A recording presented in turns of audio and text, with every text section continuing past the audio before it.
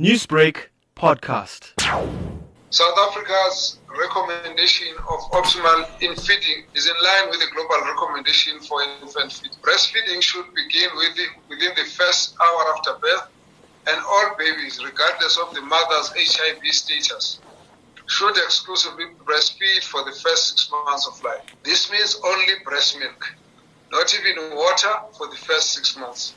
Babies need nothing else, no additional food, no solids, and absolutely no infant formula.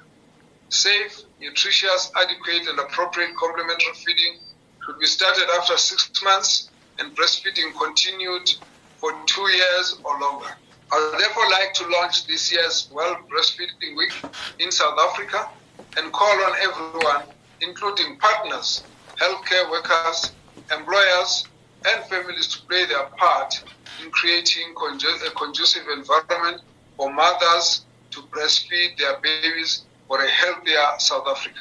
Breastfeeding is a natural phenomenon. Women must be supported, and they must therefore be able to feed their babies anywhere, anytime, without feeling any shame in doing so. We call on men, women to support natural breastfeeding in any environment, whether it be work, it be public places, in gatherings, in churches, or even at home when other people enter into that space. Children must be prioritized, and therefore breastfeeding needs to be supported and be normalized.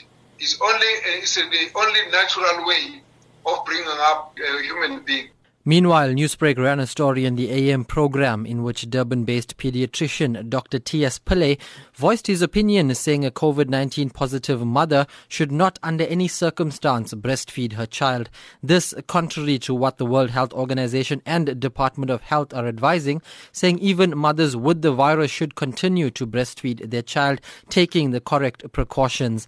Dr. Pillay explains why, in his opinion, mothers should not breastfeed if they are COVID-19 positive. Our problem here in South Africa, we have a lot of good facilities, but there are lots of people where they don't have the facilities, clean water, clean homes, and all the rest of it and so on. So by and large, we, to be on the safe side, insist that they don't breastfeed the baby, they bottle feed the baby, because at least then we know that they will sterilize the bottles and all the rest of it and so on.